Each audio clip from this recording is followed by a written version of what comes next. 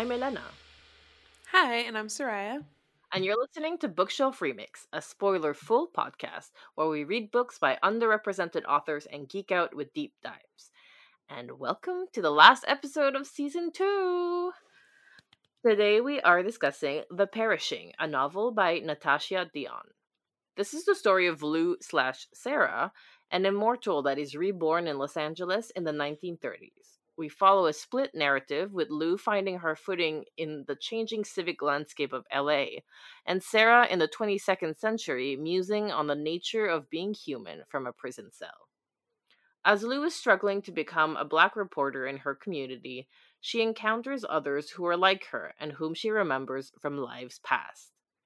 But before we go any further, I want to introduce you to my co-host today, Soraya Emmanuel. Soraya, can you tell us a bit about yourself? Yes, so I am the host of Book Solid Podcast, which is like a book review slash book club podcast, and we are currently in the throes of season 3.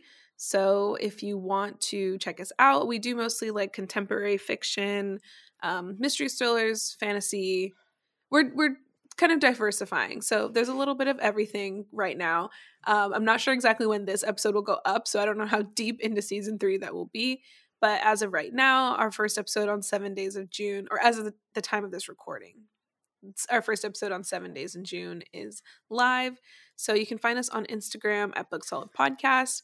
We also have a YouTube, Discord, Facebook, everything as at Book Solid Podcast. And I'm sure I can give a link that will Yeah, be in the show notes for this. definitely. And I can confidently say that by the time this episode is published, you will have heard me on Soraya's podcast, Book Solid, as we Yes. discuss Several People Are Typing by Calvin Kasulki. Yep. I think that's Yes, right. yes, I think that's right. Yes. So this is basically our second crossover episode. And And shameless plug, we also have a podcast together. If you are a Gilmore Girls stan like we are, it's called Women of Questionable Morals, and it's a great time. We just dive into different themes from the show, give our thoughts and opinions. So you should definitely go check that out and give that a follow as well. there are many ways you can listen to our beautiful voices. There is no shortage of us out on the internet, that's for sure. So I guess we said we would do this, so I guess we have to do this now. Um what are your thoughts on The Perishing? Well, okay. I feel kind of bad because when we, decided we wanted to be guests on each other's shows, Elena provided me with some options for Book Solid, and I provided her with some options for Bookshelf Remix, and I recommended this book, and it just wasn't what I thought or hoped it would be. I like, to be honest, if we weren't doing this episode together, I probably wouldn't have finished it. I Same. couldn't get connected to the characters or the story. Like when you read the synopsis, it sounds so interesting, and I think the genre it's labeled as is speculative fiction. And yeah, it just Mhm. seemed so interesting and enticing, and it fell flat ultimately. And we can get into our reasons why. I don't want to like go off from the outset, but yeah, it just wasn't what I had hoped it would be. I agree. I mean, there were so many elements or ingredients that should have made me love this book. Like the idea of it be following a black woman protagonist in the 1930s in Los Angeles, which is a setting I don't know much about. The fact that we were engaging with this kind of idea of immortality, and so we have the possibility of having a fish out of water situation because every time immortals are reborn, they don't automatically remember everything about their past lives. But I could not get into this book. Part of it is the structure. So it flips back and forth between these two narratives. And at the beginning of the book, it's basically every chapter, and sometimes chapters are 2 pages long. So you don't have any time to like invest in a character. And the one set in the future honestly felt like word salad to Thank me. Like I you. could not Thank you. understand. I felt like it was trying to be really deep and meaningful. And I just, every time a chapter from Sarah's perspective ended, I was just like, what? Like, I had no idea what she was trying to say. And I felt zero connection to her, like, at all. And I didn't even enjoy, like, anytime I was listening to it on audiobook partially. And anytime we got to, like, Sarah, I was like, oh, can we just get through this and get back to Lou? Because that's at least somewhat able to hold my attention. Exactly. I mean, with Sarah, it was just kind of, oh, let's talk about what it means to be black or what it means to, I don't know, live in a society that others people. And I was like, okay, are you giving a kind of TED talk? Like, I don't understand. But also, there's this hint of, oh, Sarah killed someone and she's in prison for But we murder. never find out But who. that never actually gets explained. Yeah. Yeah, and that's the thing too, is like the stuff that Sarah's talking about, like I did like it, the topics in and of themselves are very interesting. Like, and I feel like Lou's character did a much better job of like explaining or exploring what it is to be a black woman in America or be black in America, period. And that's, if I have to like give my positives about the book, that was probably the aspect I enjoyed the most, because some of the things that the author wrote about, I was like, wow, that is like that hits deeply. Like that's a perfect summary, or Mhm. just the way she explained it. I felt like a lot of it was written very well in that regard. And Lou is kind of coming of age in Los Angeles. Granted, it's the 1930s, but like I also, like, I went to college. I grew up in San Diego, but I went to college in LA, and I lived in LA after I graduated and worked there. And so like I also had this like coming of age in Los Angeles as a black woman. And so there were a lot of aspects that I could relate to in that sense. So that was probably the most enjoyable part for me, is getting to see a lot of my own feelings and experiences like reflected back at me. But it felt like Sarah's character, I don't want to say she was like pretentious, because I don't think that's necessarily what it was, but it just came off like it was trying to be something and it was falling short of whatever it was trying to be or do, if that makes any sense. Yeah, and it was hard for me because I had just come off of listening to the audiobook of On Earth We're Briefly Gorgeous by Ocean Mhm. Vuong. And Ocean Vuong is primarily a poet. And so his novel is like inspired heavily by his own life and is very poetic. And he engages with themes of, racism and homophobia, and but it's so well done. And so you can see how it's possible to talk about these important topics and have a way that hits really close to home. But I found that this book left me cold.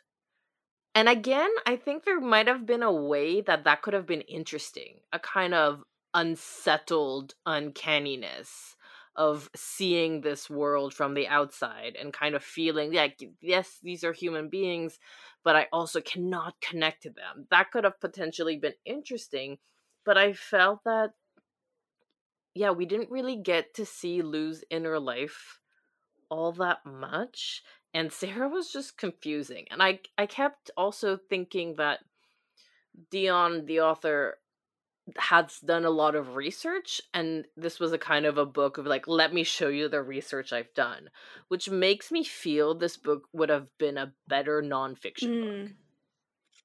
I would have totally read like a nonfiction book that follows like a black female reporter in the 1930s in LA, and I would have loved to learn everything we learn about like Route 66 that I had no idea about, like all the black neighborhoods that were being displaced, the racial tensions that were happening there that obviously have such strong parallels to what's happening today. I feel like all of that was really interesting information, but because it was kind of shoehorned in this novel, being like, look at me, I did all the Yeah, like I think I research. wrote in my notes that the book is trying to do too much. It's trying to be too much. And so therefore all the things it's trying to do are not being done well, because the focus is everywhere. Like it needs to kind of just hone in on maybe one or two things and like explore that really well, because I do think that she could write a really great story. Like, I don't think this is like any lack of talent on her part. I just feel like it was trying to be too many things, and the book itself didn't quite know what it was. And one of my biggest complaints about it is, you read the synopsis for the book and it says, she lands in 1930s Los Angeles and she meets a man who she realizes she's been drawing for, months or however long it's been. And that it makes it seem like that's going to be a huge part of the book. Like, she meets this man for the first time because she's been drawing his face and dreaming of his face for who knows how long. Like, ooh, what's going on there? She does not meet him until chapter 17, you guys. Like, 17. So, in the book, I think has 30 chapters. So, why is it even on the flap of the book if it's not even that important? And then he also doesn't even really matter in the scope of the story that much. He does not. So the cover of the book like makes it seem like there's going to be some romance and some kind of like time separated, love torn people, and it just doesn't happen. Like, we have a brief resolution at the end of like, oh yeah, I guess we were soulmates in our previous lives, but we can't be together in this life. It's just not meant to be. And I was like, what are you why did you have this character? And also, we keep having some weird flashbacks to Lou/Sarah when, like, in the 1890s in Berlin and stuff. And again, we have so many, like, glimpses without any depth. They're like, wouldn't it be cool to look at what it would it be like to like date an artist in Berlin? And in like, the what was the 19th point century? of First Grandpa? Like, there's that whole aside in the beginning about First Grandpa and how she believes that her mom in that life killed him. And then that never comes up again. Like, I kind of expected all of these stories to converge somehow or for them to be meaningful to the plot. And my AP English teacher said something to me in high school that I think about all the time when I'm reading books or consuming any form of media, really.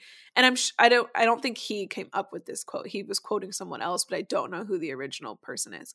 But basically, he was saying, like, when you're writing, don't put a gun on the mantle in the first act that you're not going to shoot by the third, or something like that. And this book had a lot of that. Like, you can't just bring something up and then have it not matter to the story at all. Like, everything you do should be very purposeful and have a point, And this just felt like there was a lot of, including having red herrings. Like, I would be okay if something were a red herring where you're like, oh, I thought this would be really important, but then it wasn't. But in this case, it was, as you say, like, we just put props, we place them there, we let you see them, and then nothing gets done. It just leaves you wanting. And it's just, and then the ending, this is the same problem I had with Wahala, which, another shameless plug, that's another episode we're doing on Book Solid for season 3. I haven't read it yet.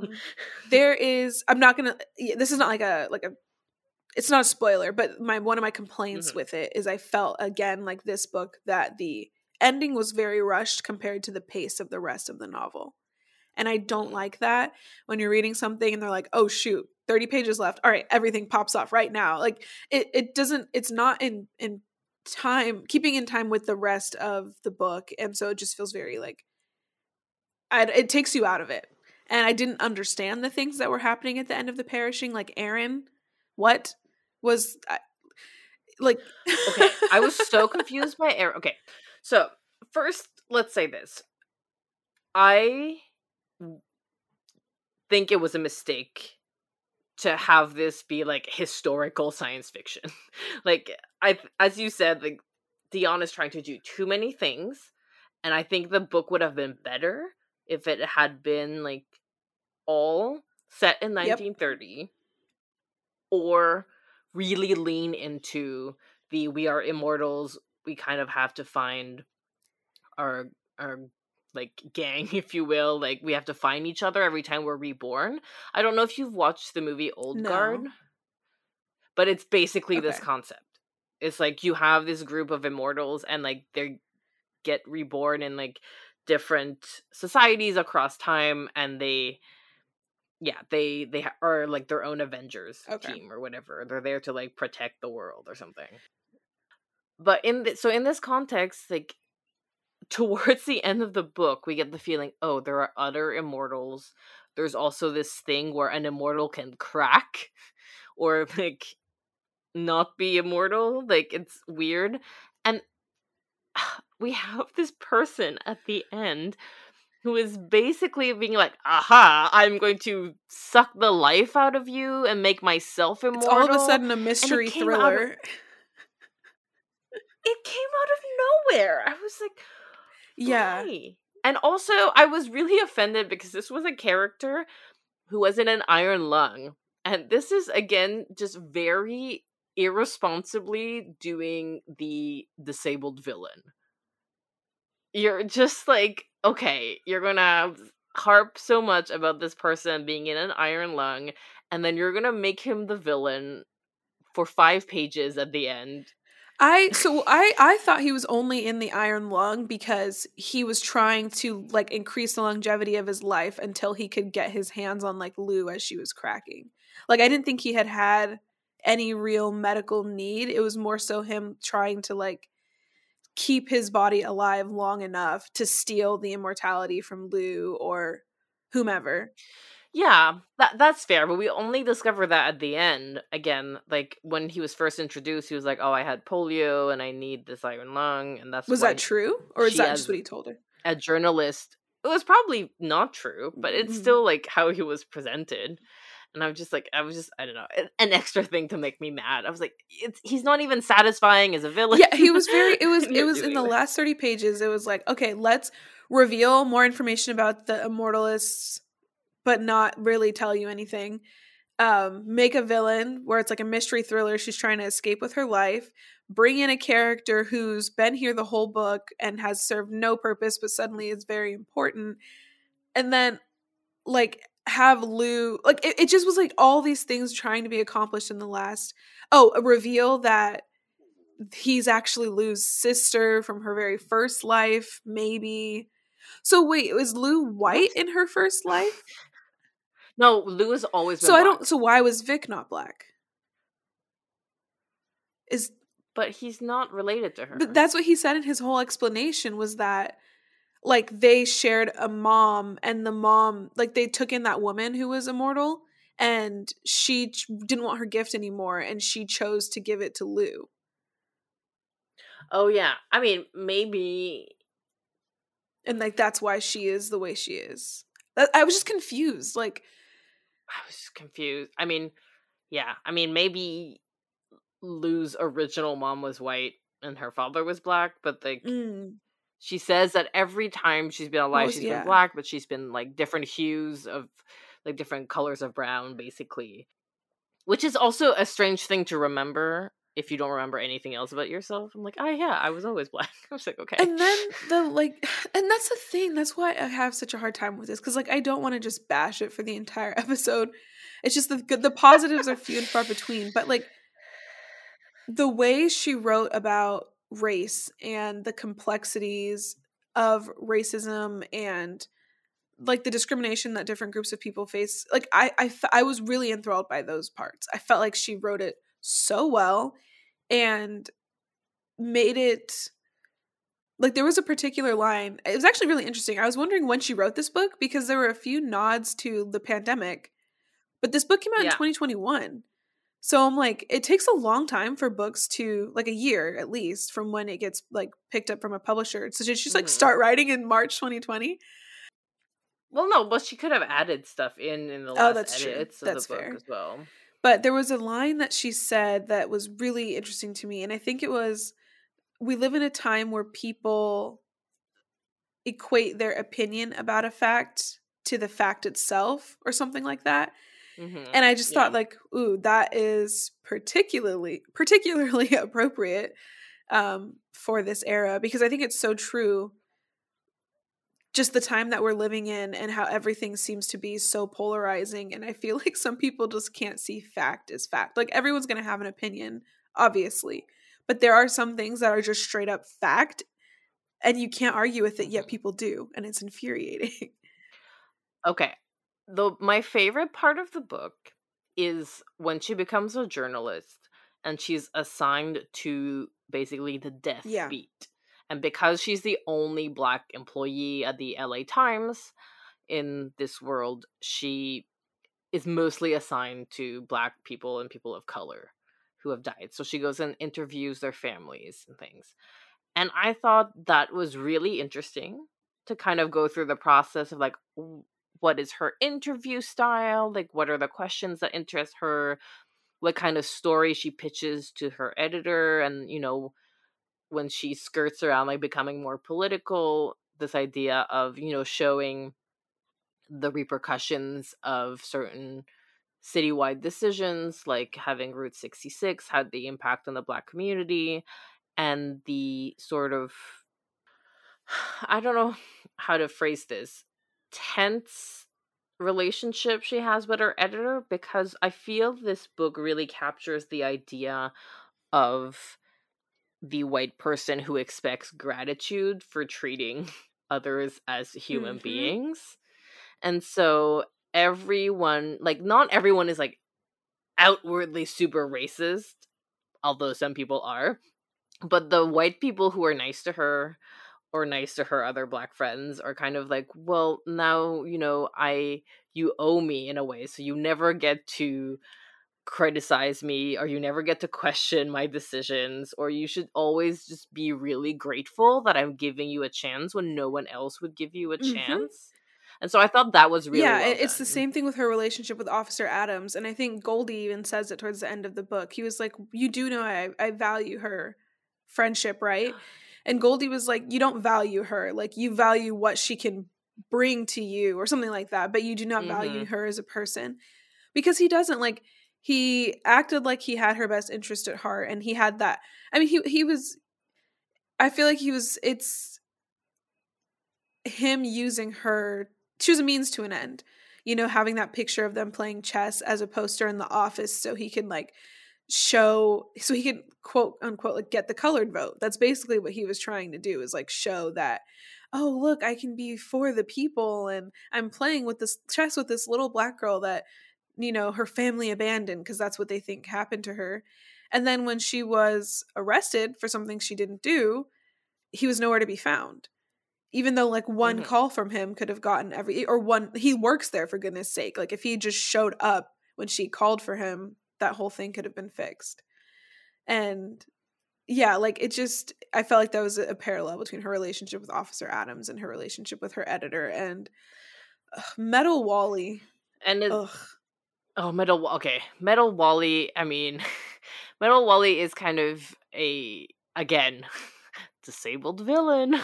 So he's a white boy that she befriends when she's younger, because he has like a back brace or leg braces or something, which is why people call him like Metal Wally. Like it was a big thing in the 1930s and 40s, like to like rectify scoliosis sometimes, or these things. And so everyone was picking on him, but she was friends with him. But then when they grow up, he turns into a real asshole. And he's also the prototype for the conspiracy theorist, and very anti-Semitic and all of that.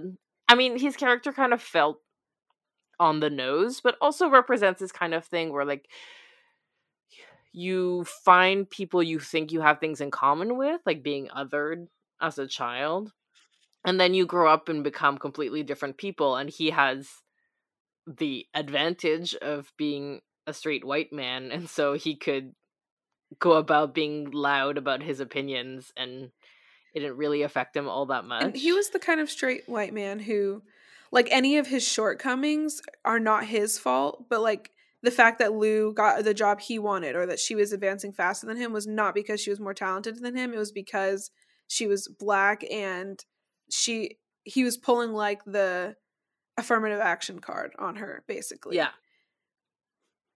which I'm pretty sure did not exist also in the 1930s, so that's a bit Yeah, anachronistic. but yeah, he's just like, oh, it's, they're trying to like show, like he was saying she got the job at the Times because she was Black, and like they needed a colored to have at least one colored person on staff, I believe is what he said. Hmm. The whole thing was not great with him. Yeah, and then at the end, like, okay, in another convoluted plot, he gets shot. Oh yeah, Why?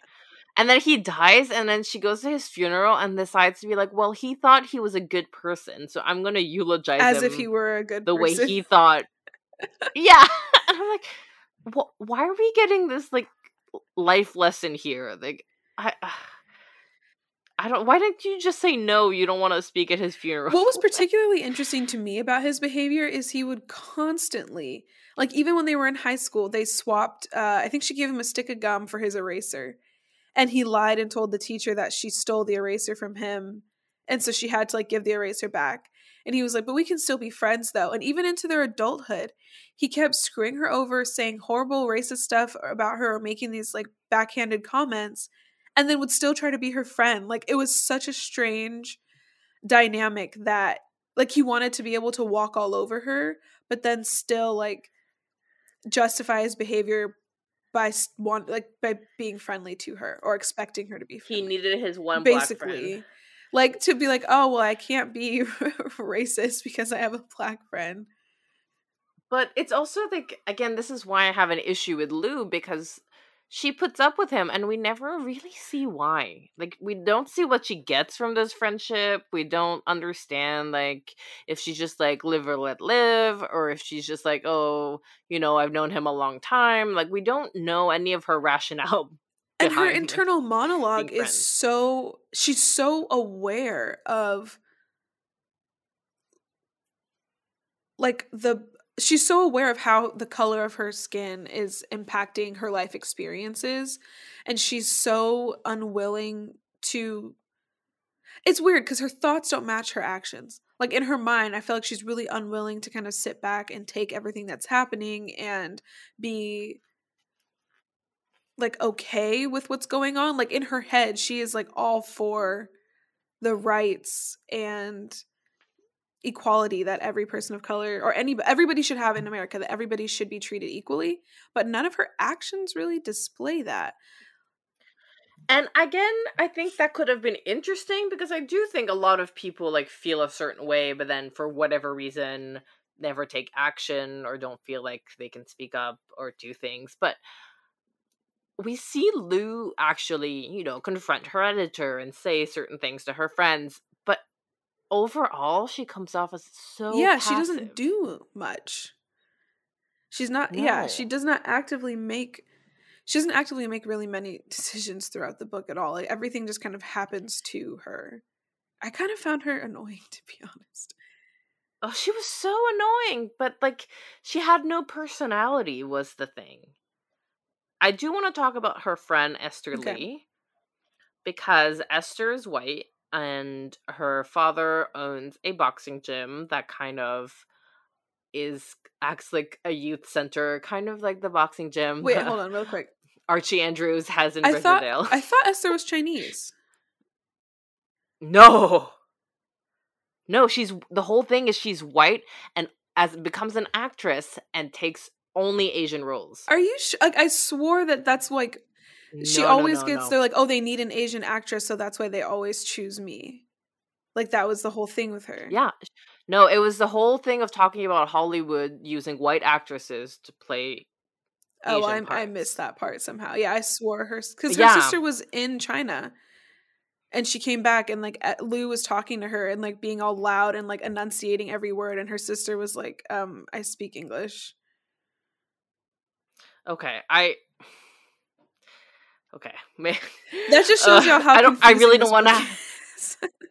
I don't really want to have to reread this book, but let me try to Google it. You go ahead and I guess Google it. I guess that would be like a reading, but my read was like, she, I guess, is a white woman with slanted eyes or something, like, or as someone who with a lot of makeup passes as Asian. Because doesn't, like, when we first meet her, that boy is, like, making fun of her at school, and she was like, he says, like, go back to where you're from, and she was like, I'm from here, you idiot, or something like that. Yeah, it says she's an aspiring Chinese American actress. Okay, never mind. Okay, I completely I just wanted to, like, know going forward, because that would have changed a lot of how I feel about Esther if that was the case. Oh, okay. So, yeah. Okay, well, let me tell you my alternate. Yeah, no, like, reading, I feel like it's just exemplifies. I think it's more interesting about the book. So, yeah, because also Lee can be a white name, also, like Lee. Yeah, I know people who are not Like, who are not Chinese who have that last name or not yet. yeah. Okay, well, listeners, if you really want to, you can read the book and make up your own mind. But the way I read it was she was a white woman who was being hired for Asian parts, which I think I was justified in believing because this is something that historically Of has course, happened. And historically has happened in this golden age of Hollywood, the 30s and 40s. My my reading of it, I believe, is more interesting because she would be like, "Yeah, I really want to be an actress, and these are the only parts I get." But like the tension in her relationship with Lou and all of that, and her like basically doing Asian face. But if she's actually Asian American, then obviously not. Like that's completely different. But the way I read her entire character from beginning to end was was a woman who, because of the state of the industry, had to take these parts or chose to take these parts because she wanted to be an actor. And yeah, the way that at the end, when her father agrees to sell the boxing gym so that they can put in Route 66, Lou kind of has this narrative about, oh, well, he wanted to help this community, but like in the end, like it didn't matter as much. Like he was ready to abandon the community. It was fine. I didn't think like I don't know that it was necessarily a choice. Like I thought the government was just like eminent domain, bam, like you all have to get out of here kind of thing. But I actually like because I read Esther differently. And I for the most part liked her character. I was gonna say I actually think I would have rather no, okay, I was gonna say I'd rather just read the whole thing from her point of view, but that's not necessarily true. But I think it would have been interesting to maybe delve a little bit deeper because to me, I thought that was the reason that Lou and Esther were drawn to each other was because they were like othered at their school, like Okay. both being minorities and, you know, having to deal with certain experiences that like most of their classmates aren't or don't have to deal with. Yeah, I thought she was like an interesting character to have, and I kind of wish we would have gotten a little more about her or from her. Thinking back, she was not one of the immortalists because it was weird because at the end we suddenly realized like a lot of these people were like Goldie and Letitia Yeah. and yeah Out of nowhere. and Mr. Like, Lawrence, right? And yeah. what was his wife's name? Miriam, something like that. I don't know if Miriam was, but definitely Okay. Mr. Lawrence. It was very strange, and maybe that's like part of the genre. I know like speculative fiction is supposed to be a little more out there, and it doesn't need to be like crystal clear cut because it's not based in a world that is real.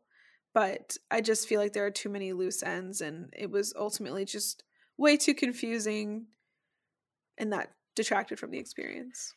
Yeah, because I mean, I'm always looking for more like Asian representation, and I completely walked past this. I was like, oh, okay. Oh boy. And yeah, there's just so much I don't understand. Like I was thinking about that scene when Esther and her sister came to Lou's apartment and they were listening to that radio show. I mean, that was an interesting scene because the conversation between that woman and who was running the church and the man, I can't remember what his deal was, who was the guest. A lot of very what's the word? That whole conversation I felt like was of like there that lent to a deeper discussion, but ultimately like it didn't serve the plot. If that makes sense. I feel like my train of thought with this book is like following the same theme as the book itself, where it just doesn't make any sense. Basically, I think we're pretty much in agreement that there were lots of interesting ingredients, but that the final dish was kind of a weird mishmash. Yeah, like there were so many elements from like, ooh, this is interesting and this is a great conversation and ooh, I want to explore that idea more, but together it just didn't work. And I'm always going to be a tough audience whenever a book pitches itself as like musing about the human condition, because that's kind of like my day job. So if a book is like, I will blow your mind about like what it means to be human and the reflections of an immortal on mortality. And also like, is the title related to anything? I mean, I get of life, I guess, maybe. Like, because Yeah. that is a huge thing, is just like the way life ends, like you can't really avoid it type of thing. But I mean, that's not a new idea. Not to be shady. But also the perishing makes it sound like the Jaren makes it sound like an ongoing thing. Like we see someone perishing, which we kind of get the reveal at the end. They're like, Lou, you've been breaking. Like that's why you have more flashbacks and all of these things. But we get that so late that we're like, oh, I didn't have a feel that she was Yeah, breaking. like I was saying, it just kind of all came to a head at the very, very end, and there was too much they were trying to do to wrap it up. I did have an idea about Sarah in the future, that maybe the person that she tried to kill, or that she was charged with murdering in the future, was Vic. Like if he found her again to try to steal her immortality. I was wondering Oh, if it was a full circle moment there. yeah. But I thought she killed That's him why I in was the just saying, past. like, oh, I don't know now if that would make sense. But because was he still, I don't know how much immortality he had left when that happened.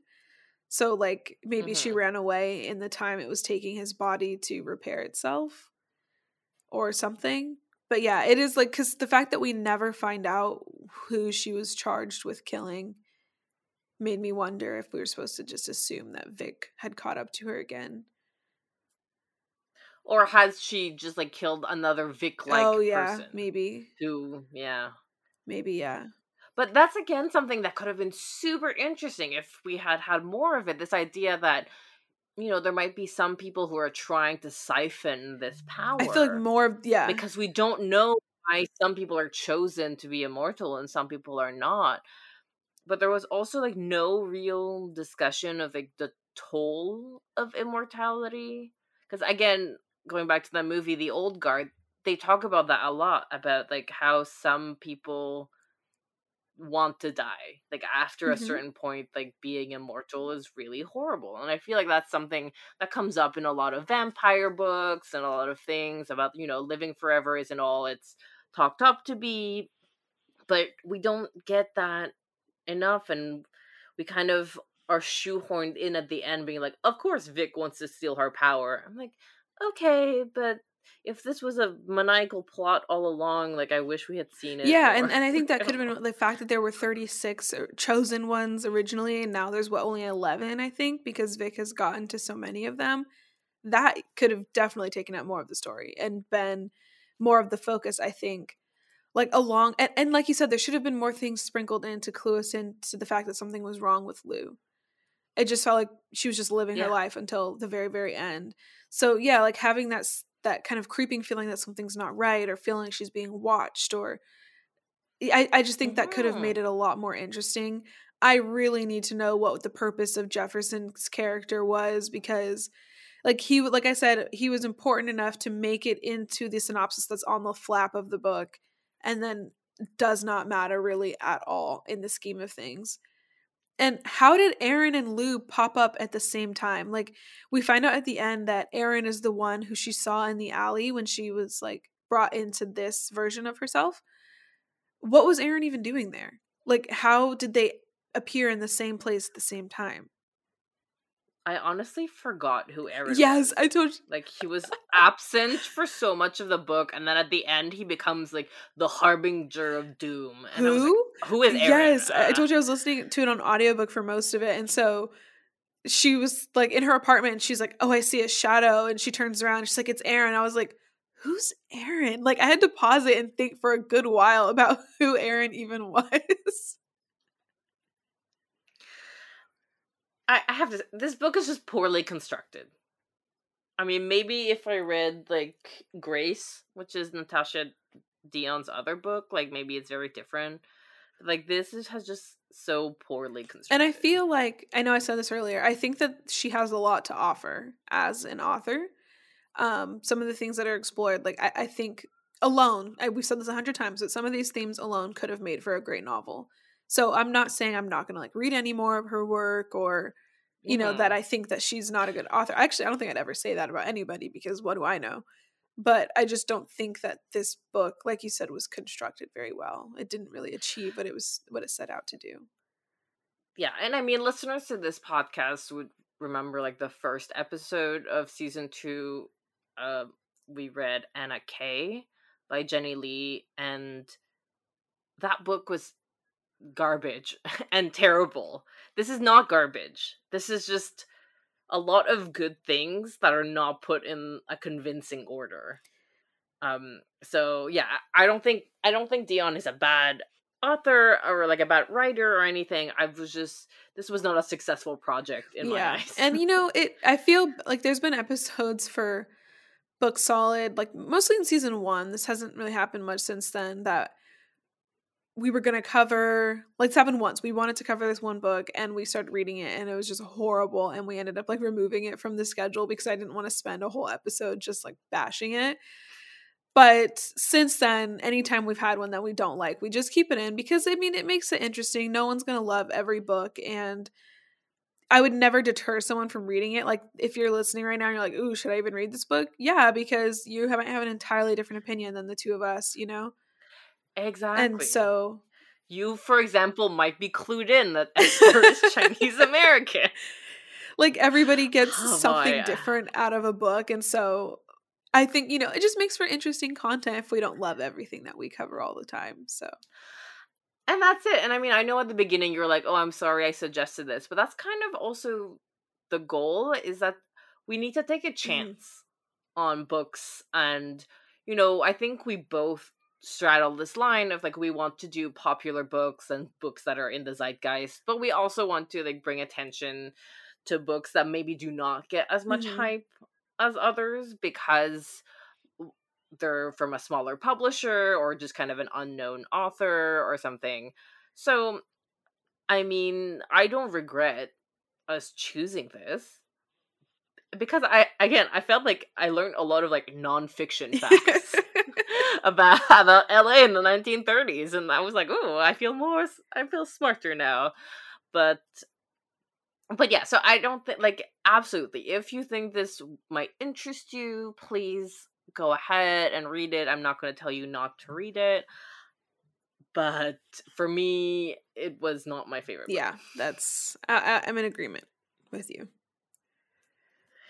So, do you have any recommendations for read-alikes or maybe books to read instead? I mean, honestly, I haven't read a lot in this genre. Like I said, I think my favorite part about the book was the coming of age as a young Black woman. So if that's something that interests you, Such a Fun Age by Kylie Reid would be perfect because no, it's not set in the 1930s and it's not set in LA either, but she's like 24 or something, recently graduated from college, trying to figure life out, and it was just very relatable. Especially, I think I read it like 2 years ago and I was like a year out of college at that point, and Hmm. it's very, very relatable, and there's a lot of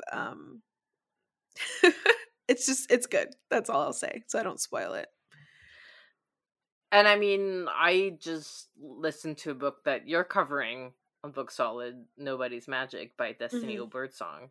And I feel like that also follows like the lives of 3 women and 3 women with albinism. So they do contend with racism, but also kind of tensions within their own Black communities. And yeah, it's a book that's 3 novellas, Yeah, basically, or yeah. 3 short stories.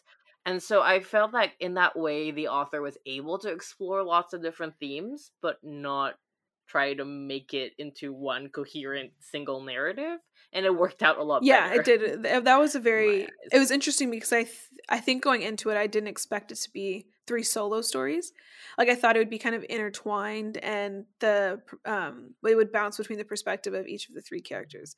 But I actually Mhm. really liked this kind of short story aspect to it because you got like just enough from each to keep you wanting more, but you also felt like you had the answers you needed. And to be fair, they all exist in the same Yeah, world. that's true. Like they're all around Shreveport, Louisiana, and they kind of even say like, "Oh, the car mechanic that exists in Yeah, story yeah. 1 like appears in all 3 stories," and yeah, it's really Oh, cool. and Such a Fun Age also kind Um, of contends with the idea of well-meaning white people, kind of like what was going on with yeah. Lou and her editor and Officer Adams. Like that's also quite that's a theme in such a fun age that I think is explored really well. So Yeah. I would recommend Freshwater by Akwaeke Emezi. So if you're looking for someone who does like split narratives or multiple POVs really well, Emezi is a master of that. And Freshwater kind of follows a Nigerian girl moves to the States for university and kind of contends with kind of race in the United States in a different way, but also like her own personal traumas. And the conceit is that she was born with Ubanye inside of her, so she has like Nigerian deities or Igbo deities. And so it's kind of like a way of talking about mental illness in a way and talking about trauma. So the spirits speak in a we, like a first person plural, and you have different facets of that. But it's just so well done. This idea of having kind of a supernatural magical realism type thing going on, multiple POVs, and very, very engaging. So I really recommend that. If you want kind of more of the historical aspect that also deals with racism, I really recommend The Street by Anne Petrie. You listeners will have heard my episode by now with Jack Davidson on that. I absolutely loved this book, and it's set in the 1940s and in Harlem. So opposite end of the country 10 years later. But compared to The Perishing, I feel that The Street gives you such a vivid feeling of embodiment and introduces you to a world in a way that The Perishing was kind of like, look at all these facts. The Street is like, let me bring you on the street and feel what like these show characters you, are don't tell feeling. you. Yeah. The Street is a masterpiece. Everyone should read it. But yeah. Bookmarking both of those. Pun intended. And I guess I could also throw in, I just started watching Severance, the show starring, amongst other people, Adam Scott.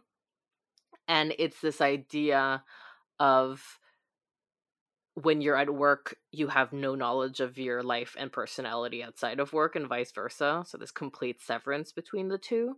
So looking at in The Perishing, this idea of like being reborn and always having to kind of reinvent yourself and rediscover what it means to be human, I feel like Severance does so far, at least what I've seen, does a really good, more meaningful job at exploring those themes.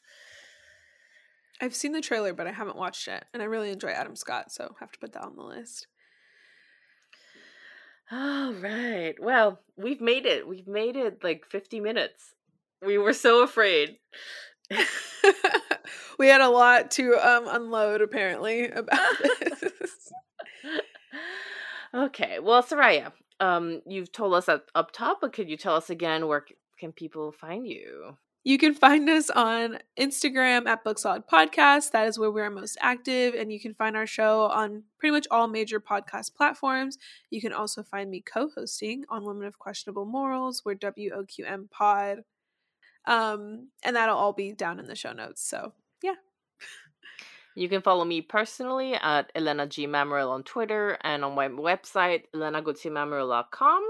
If you want to hear me talk about Gilmore Girls, again, check out Women of Questionable Morals. If you want to hear me interviewing underrepresented philosophers, check out Philosophy Casting Call. There are 2 full seasons that are up right now. You can follow this podcast at Bookshelf Remix everywhere and support us at ko-fi.com/brpod. The transcripts to every episode are linked in our Linktree and in the show notes. So until next time, text a friend from LA about the show. Text a journalist about the show. And don't forget to give your bookshelf a good remix. See you next season. Bye.